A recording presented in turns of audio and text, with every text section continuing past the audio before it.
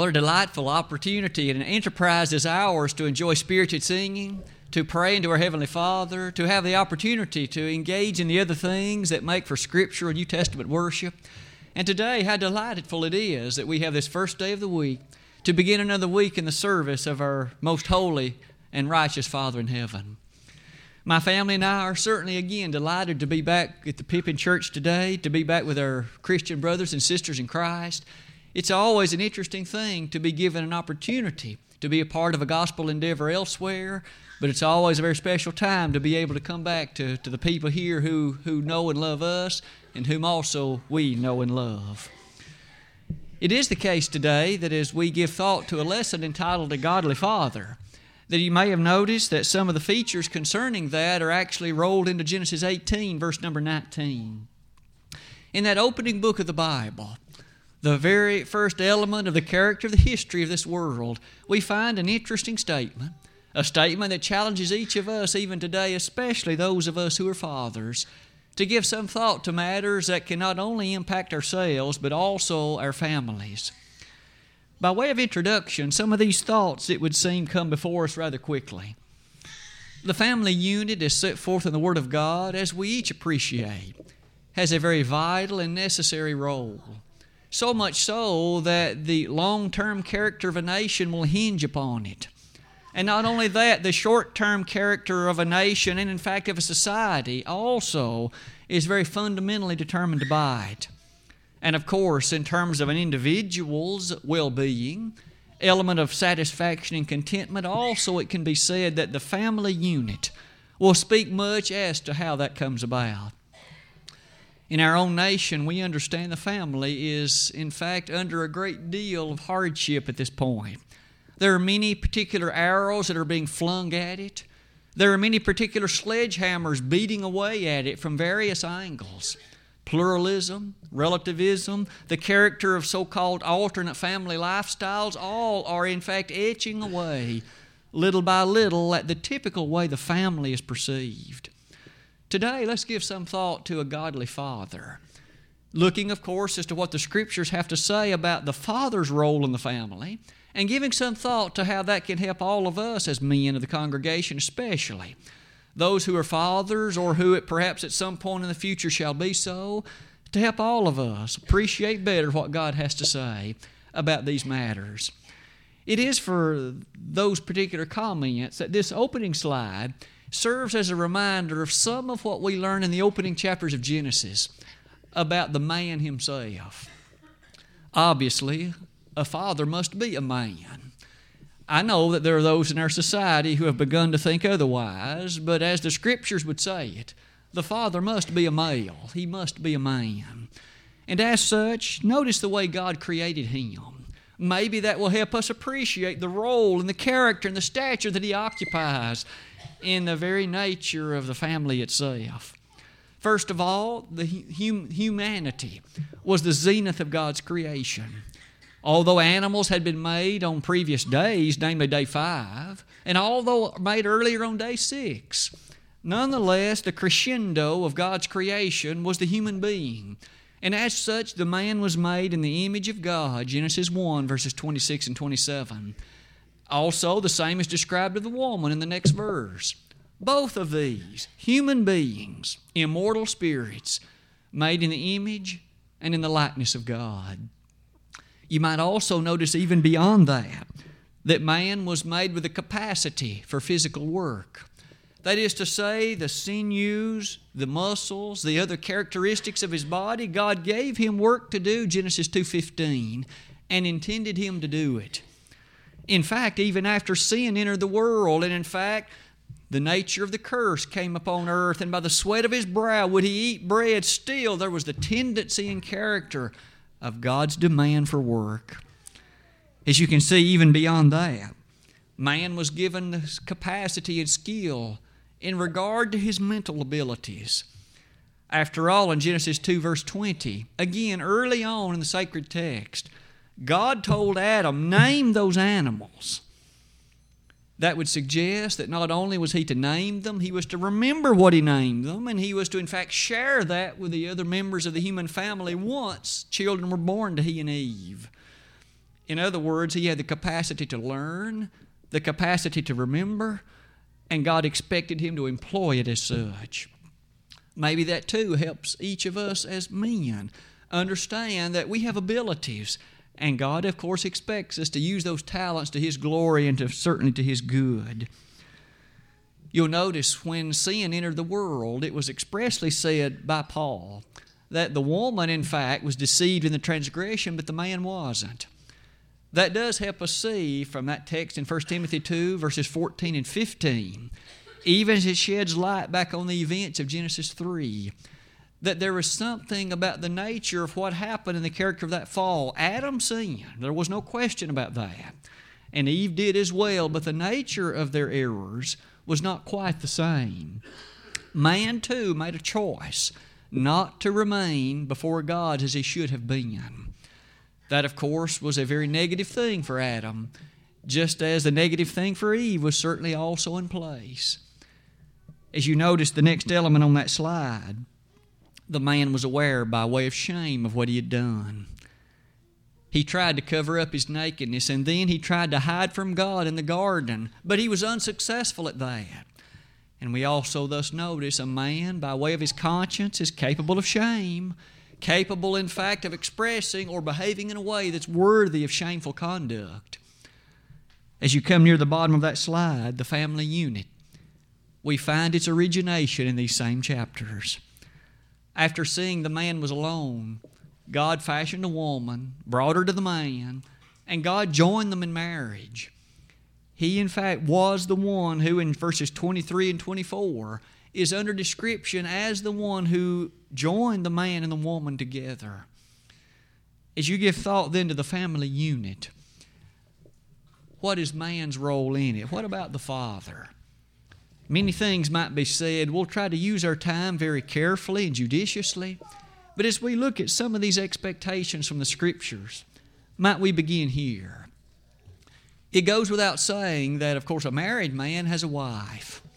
And one of the first things the Bible, in fact, lays upon the understanding for him is that the first and most needful element in the nature of the healthiness of that family is for him to love his wife. So many things in the Scriptures are reminded of us in regard to that, but might we begin here? Namely, that a virtuous woman is in fact so highly prized in Proverbs 31, verse 10. In fact, her price is far above rubies. The answer to the question asked, who can find a virtuous woman? As the Scriptures set forth then, a man should appreciate his wife. He should understand that she, in fact, as the preciousness of God's creation, is a blessing to him, certainly a blessing to their family. And as you can see in verses like these, we read in Proverbs 18:22 that very interesting statement about the nature of who can find a lovely or blessed wife. That statement reminds us, doesn't it, that not too many verses later, her price is in fact so highly prized. In fairness in regard to that statement, in 1 Peter 3, verse 7, even Peter said that the husband is to honor her, appreciative of the fact of who she is, understanding of the fact that she is different from him. Men and women are different. That fact has been the subject of many a textbook throughout the centuries. But that difference is highlighted as the man should be of a viewpoint, to appreciate that and have respect and honor and appreciation for her. It is to be noted even beyond that he is to love her. In Ephesians 5:25, husbands, love your wives, even as Christ also loved the church and gave himself for it. With regard to Christ's love for the church, there can be no question, because, of course, he gave of himself, not only to establish her, but to inaugurate her in the formalism and the way that was the very plan and will of God. It is in that context Paul said, husbands, love your wives. It is one of the most basic matters in a family unit for those children to appreciate the husband's love for the wife, that she is precious and honored by him, that she is in fact treated as the very special one of his life. No wonder sometimes in the world when children grow up in a family where it's rather clear the husband doesn't love the wife as Christ loved the church. Maybe he mistreats her, maybe he slanders her, maybe he does other things by way of abuse toward her. The children appreciate that. They know very well what's taking place. And yet it runs completely opposite to that which is the decree of the sacred Scriptures. As you'll notice in 1 Corinthians 13, there's an entire chapter set forth for the degree of what is the definition of love. Might we begin in verse 4 by noting that charity, or love, of course, is something that is described in many different ways. First of all, it suffers long. Love, you see, has an element of endurance to it. It's patient. As I noted earlier, there are things in the family that may from time to time cause a degree of tension, but nonetheless, patience will not only emerge victorious, but it will endure in such a fashion that it will highlight the character of what are the individual matters, and they will come together even more strongly in unison. You'll notice many other things Paul said. Not only does it suffer long, but it's kind. It doesn't vaunt itself. Love isn't selfish, you see. Love strives to highlight the character and quality of the other. In addition, you'll notice, love doesn't rejoice in iniquity. It does not rejoice in sinful behavior, but it rejoices in that which is the truth of God. Finally, we notice in verses 7 and 8 that love never fails.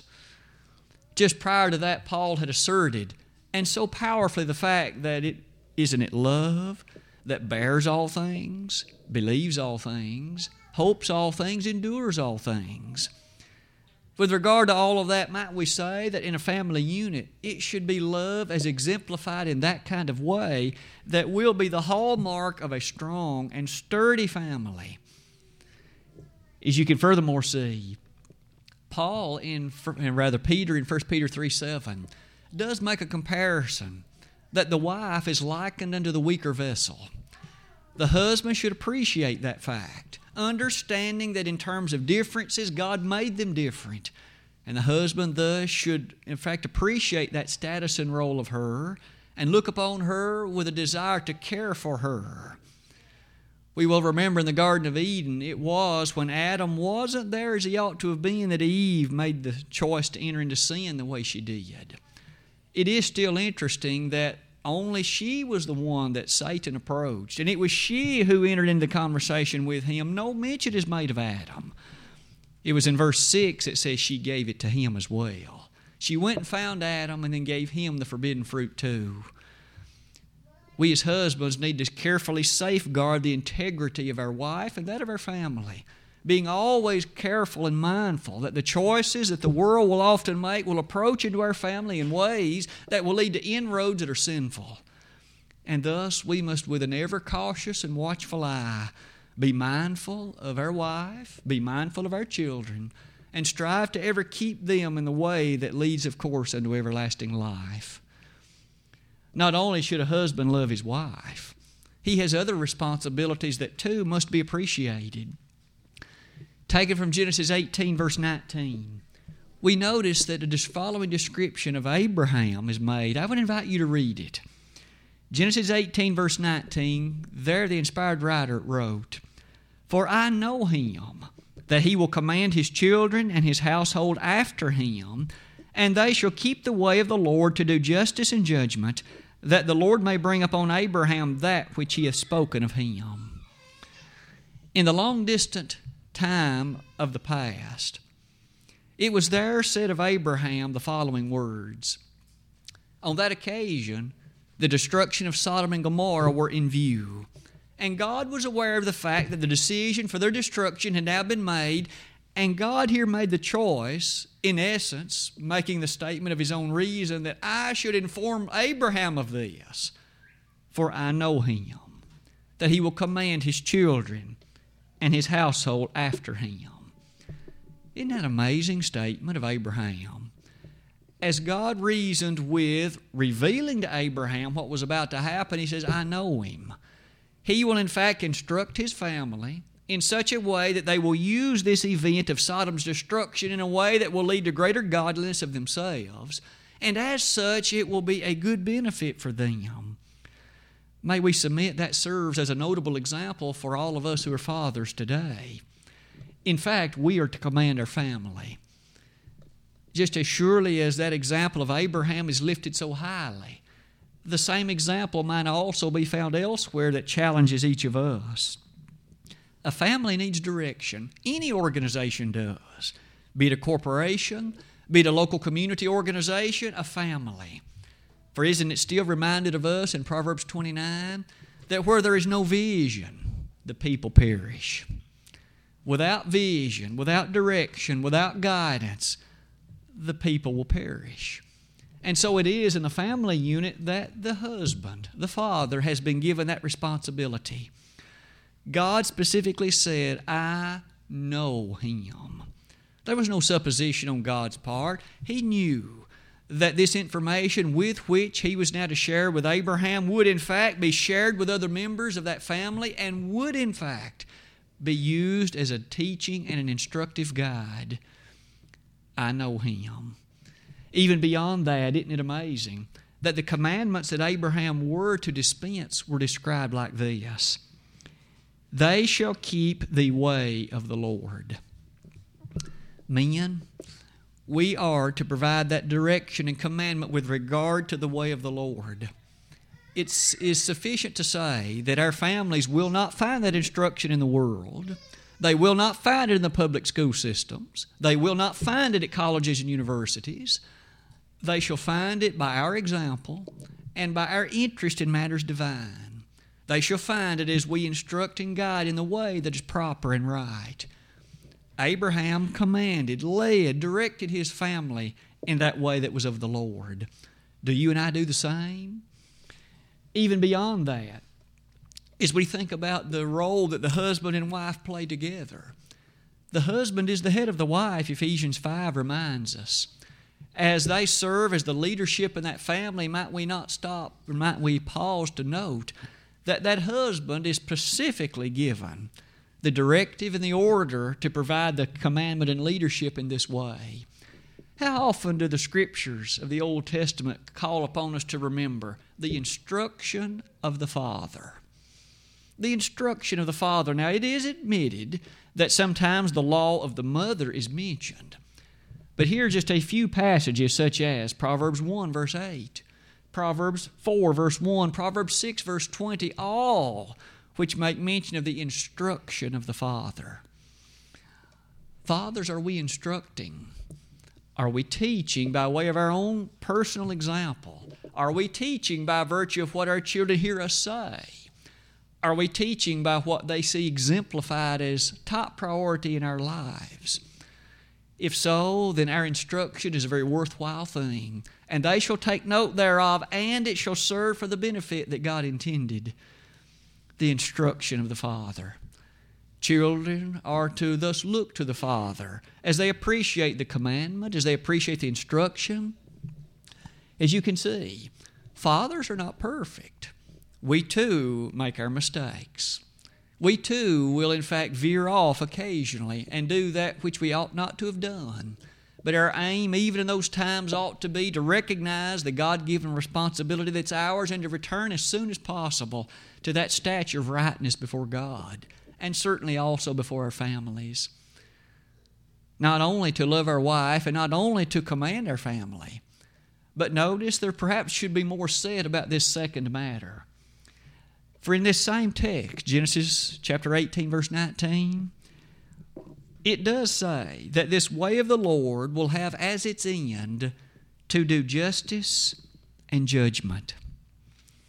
A father's instruction then should in fact have as one primary conclusion the reality of both judgment and judgment, or rather justice and judgment.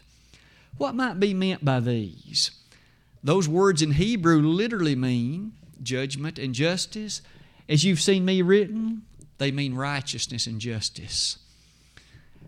When fathers speak, they should, of course, have on those occasions of commandment, those occasions of setting forth the important matters, they should have behind them the rule of righteousness, and they should have behind them the justness of justice. That, of course, doesn't mean that a father can't enjoy a practical joke occasionally or have a light-hearted moment. But when it comes to times of instruction, and when it comes to the overall foundation and element with which the father should be appreciated, that it should be characterized as one of an intent for righteousness and one that has an intent for justice. In light of that, that leads us to say that passages like Colossians 3:21 seem to be built on an idea like this one. Fathers, provoke not your children to anger, lest they be discouraged. By the activities and by the choices a father makes, he can lead to the discouragement of his children. If they see him act whimsically, if they see him taking things unimportantly or failing to appreciate what are the priorities of life, they are more than likely going to do the same. But if they see in Dad that there are some things that are important and some things that are worthy of life's most serious intent, then they will be more likely to appreciate the same. It is with that thought in mind we notice that word righteousness takes us back foursquare to the reality of the Word of God. Psalm 119 verse 172 still tells us, Thy Word is righteousness. And so for Dad to have an intent and focus upon that which is righteous, they must be seeing in Him the reality of its relation to, in fact, God's Word. Do they see it exemplified in His life? Do they see it as a powerful element of what He stands for? If not, it's highly likely they too will have little appreciation of the same. The matter of justice. Notice Dad ought to have an understanding of what's right. That is to say, what in a given situation is just and what is not, what is equitable and what is not. And inasmuch as he should give thought toward that end, that seems to be what was a part of Abraham's way of doing things. As you can see, in the fourth place, something else might be noted about fathers. Quite often, texts like those to which we shall now give attention point out that the glory of children is something that relates to the father, of course. Might we well begin in Proverbs 17, verse 6, where there it makes note that the glory of children relates to the father. Isn't that interesting? That suggests, doesn't it, some of the following statements, that a father takes pride in his family. It may be that he doesn't always say that, but he has a great deal of pride about his wife, a great deal of pride about his children, the kind of people they are, the choices they have made in life, that for which they grow up to stand. They stand, too, for what's noble and just and proper and right and godly. Rest assured, a godly father will take the greatest of internal pride and the greatest of internal satisfaction if that be the case. In addition, a father shows that degree of pride and concern and excitement in the ways that those choices of the children, when that son or that daughter makes the choice of approaching a situation with a sound mind, with a degree of clear thinking, with a powerful element of godliness as it relates to common sense, the father is proud. Not as if he's prideful in an evil way, but he's thankful. He feels good that that child has grown up in such a way that that person is well set to be a sound citizen for life and is able to rest squarely also upon an appreciation of God's Word. That's one of the greatest essences of fatherhood, isn't it? And in addition to that, we also see, as you can see at the bottom, as a reciprocal response, several passages highlight the respect that the father receives from those children, inasmuch as he has reacted that way. When a father is interested in and excited for his children, their pursuits in life, being godly ones, of course, we find that that's another part of what the father can do and what he should do from reading that book of Proverbs. As you can well imagine, the father then has many things to occupy his attention and to occupy his time. But we aren't finished yet. In the fifth place, although it isn't very much fun, there are those occasions when the father also has an element of correction that ought to be a part of what he does. Children, of course, don't always make the right decisions. They haven't learned by way of experience that certain things are going to lead to their harm and lead to things that are not good. The father, by his wisdom, and perhaps by consultation with his wife, knowing better what may be the case for certain children, he should find the need for correction on occasion. Discipline, if you please. How often does the Bible, in fact, bring to you and me as fathers the issues that surround that idea? For instance, Proverbs 3:12, a godly father. Just as surely as our Father in heaven chastens us, a godly father will correct his children if he loves them. Now, frankly, the text says if he doesn't love them, then he's not likely to correct them. What does that say then about us? Do we find, even though it's unpleasant, do we nonetheless discipline and correct as needful?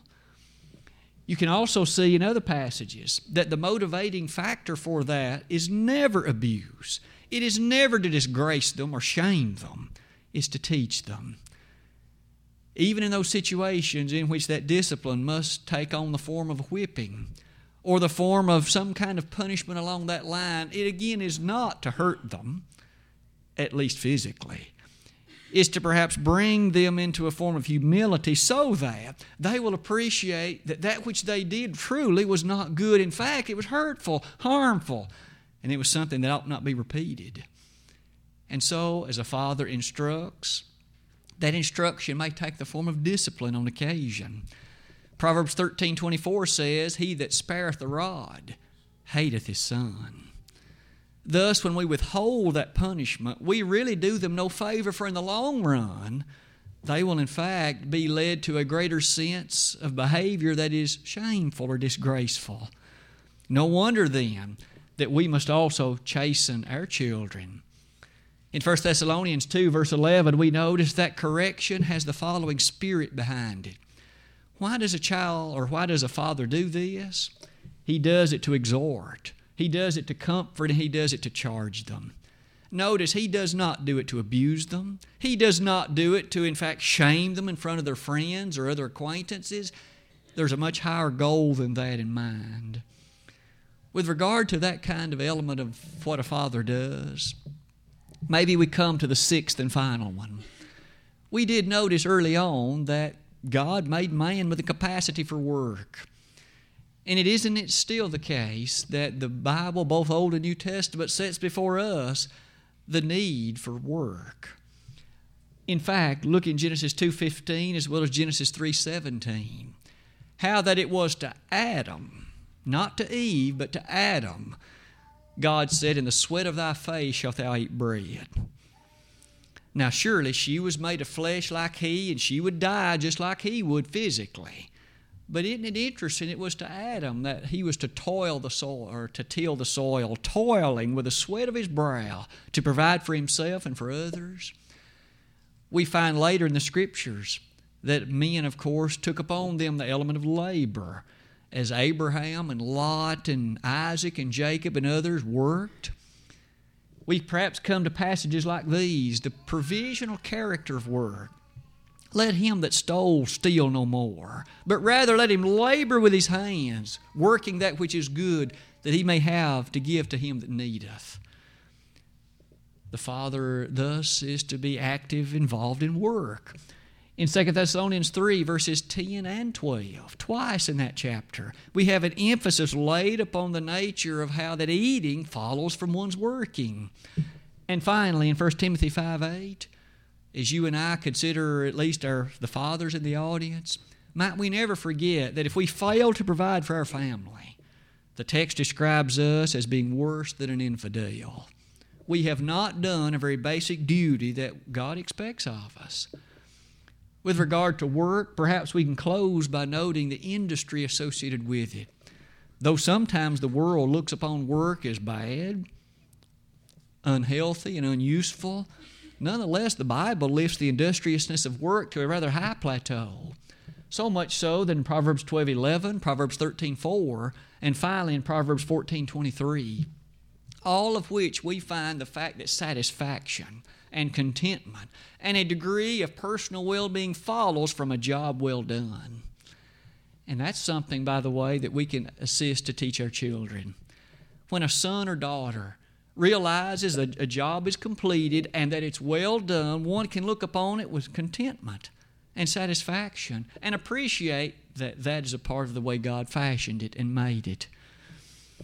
This morning we've looked at fathers, admittedly, and tried to describe a godly father as he is described in the Bible.